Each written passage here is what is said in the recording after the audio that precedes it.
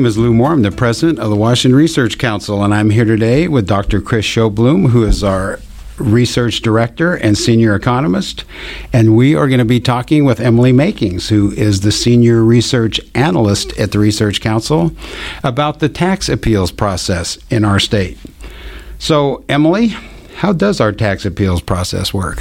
So, we have a board of tax appeals, and it hears appeals on property tax matters and excise tax matters. Excise taxes, of course, include business and occupation taxes. If you have a property tax or an excise tax dispute, you go through, for property taxes, you go to the County Board of Equalization, and then the Board of Tax Appeals can hear those appeals if they're still in dispute. On excise taxes, disputes are heard first within the Department of Revenue's Appeals Division, and then by the Board of Tax Appeals, and then by Thurston County Superior Court, and then the Court of Appeals, and then the Supreme Court. Okay, so I'm going to stop you there just so we're clear about this. So this goes to this Board of Appeals, which is an independent body. What kind of an agency is that? Yes, it's an independent agency in the executive branch, essentially. Okay, so it's in the branch collecting the money, but they're not actually the collectors. They're not part of the Department of Revenue. They're a separate agency, but they're not a judicial body. So what kind of appeals typically are we talking about that would be involved in this process? So either if it's a property tax case, then it's usually a valuation decision. So you're arguing about whether or not the county is valuing your property correctly. Mm-hmm. So you typically haven't paid taxes at that point. It's just a valuation. With excise taxes, if say a business has been taxed, business and occupation taxes,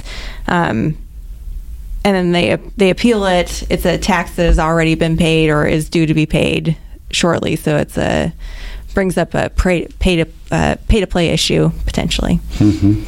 So we do this frequently at the Research Council, compare Washington's performance with other states. So how does this process rate? So, the Council on State Taxation, which is a national trade association of corporations, looks at this issue every few years, and they provide a scorecard that ranks the states on their tax appeals processes. And Washington's, in the most recent scorecard last year, Washington's appeals process got a C-, and so that put us in the bottom 5 states. Bottom of all 50 states? Bottom 5. Oops. Yeah. Okay. So what in particular is going on here that leads us to be so lowly ranked compared to other states? So, according to costs, they note that in Washington, taxpayers only have 30 days to protest an excise tax assessment. You'd like to have more time in order to prepare things and to not be so... Oh, that's a pretty short timeline. Yeah, pretty short time frame. Also, although the Board of Tax Appeals is independent, its members often lack excise tax expertise. They aren't required to be lawyers, for example. Mm-hmm. And this is a really complicated area of the law in general. Also, it takes a really long time from the time you file an appeal until your case is actually resolved. Right now, the Board of Tax Appeals is saying that a lot of disputes won't be settled within 3 years, even. So they have an enormous backlog, and it takes an incredibly long amount of time to get through the system. Also, some other things that cost, the Council on State Taxation notes in its scorecard. The Department of Revenue isn't bound by decisions of the Board of Tax Appeals. They lack precedence. So I'm going to stop you there. So, in other words, if they make a ruling, that stands. But if they made a ruling in the past on an issue to give some predictability to... there's no predictability. It wouldn't apply to another case or to a different... Even to the same taxpayer in a different year, it wouldn't necessarily apply to. Okay. So also then there's that pay-to-play issue that I kind of mentioned where you might have to pay the tax in order to access a stage of the appeals process. So those all contribute to the C- that we've received. Okay, and this is, again, the criteria, or many elements of the criteria that COST was using to rate the various tax systems around the country. Right. There are 4 essential, they call them essential elements of a fair tax appeals process. The first is that there is no requirement for taxpayers to pay the disputed tax prior to an independent hearing.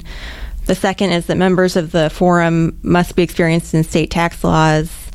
Third, the appeals forum must be truly independent. And fourth, the independent forum should establish the record for future appeals. Sure. And just for our listeners, who is COST? Who are these folks? It's the Council on State Taxation. They're a trade association of multi-state corporations. They're well regarded in the tax community. Sure. And they have a number of experts that they rely on to make these evaluations. Okay, so what do some of the states do that are getting high marks in this area of tax appeals? Some states have actually standalone tax courts that seem to do a better job. And a number of states have followed the example of the American Bar Association, which has created a model act that shows states how you might set up a tax appeals forum that kind of abides by these essential elements. So I'm not sure I can't remember what the top vote getter or the top ranked states were in this latest one, but they typically are independent. They no prepayment or as little prepayment as possible, and longer periods for filing disputes, that sort of thing. Sure.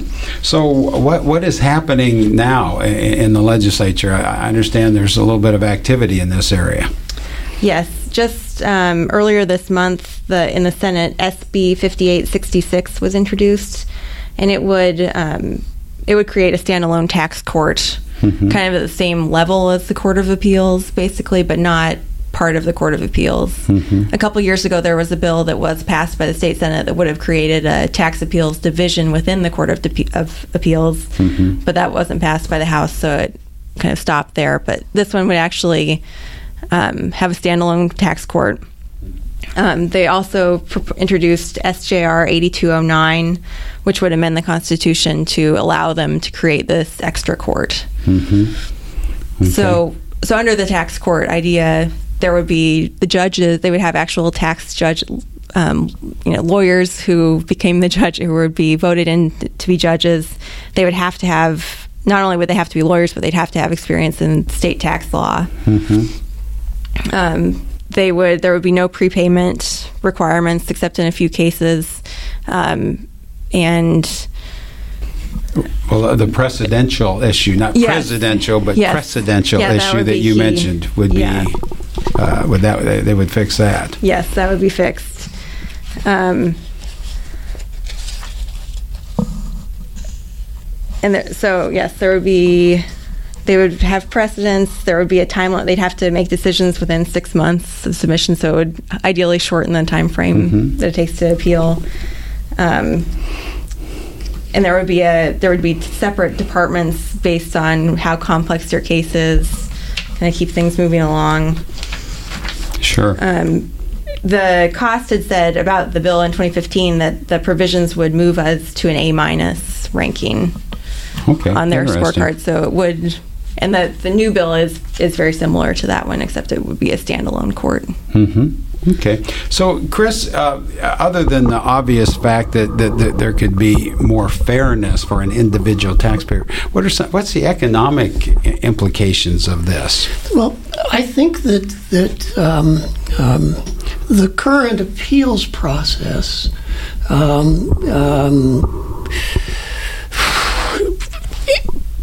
creates a fair amount of uncertainty as to what a business's tax bill is going to be, especially for a new business coming into the state. And I think having a cleaner, clearer appeals process, and particularly with the precedents being set down that have to be followed, would greatly increase the attractiveness of this state as a place to do business.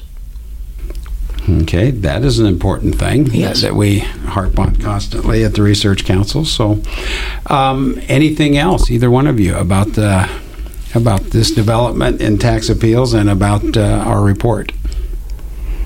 Well, this issue has been hanging around for quite a while. Mm-hmm. There was a bill in the last biennium, was there not? 2015. Mm-hmm. And it's nice to see some movement this year, and hopefully we can come to a resolution. Is that Senator Hobbs that's a prime sponsor on this? I believe it is. That sounds right, but I believe he's one of the sponsors, so it sounds like there's a bipartisan flavor, at least in the Senate, Yeah, and so far there's been nothing introduced in the House, and the Senate bill has only received one public hearing so far, but it was just introduced, so we'll see how it goes. Okay. All right. This is Lou Moore. I'm here with Chris Sjoblom and Emily Makings, and thank you so much for joining us.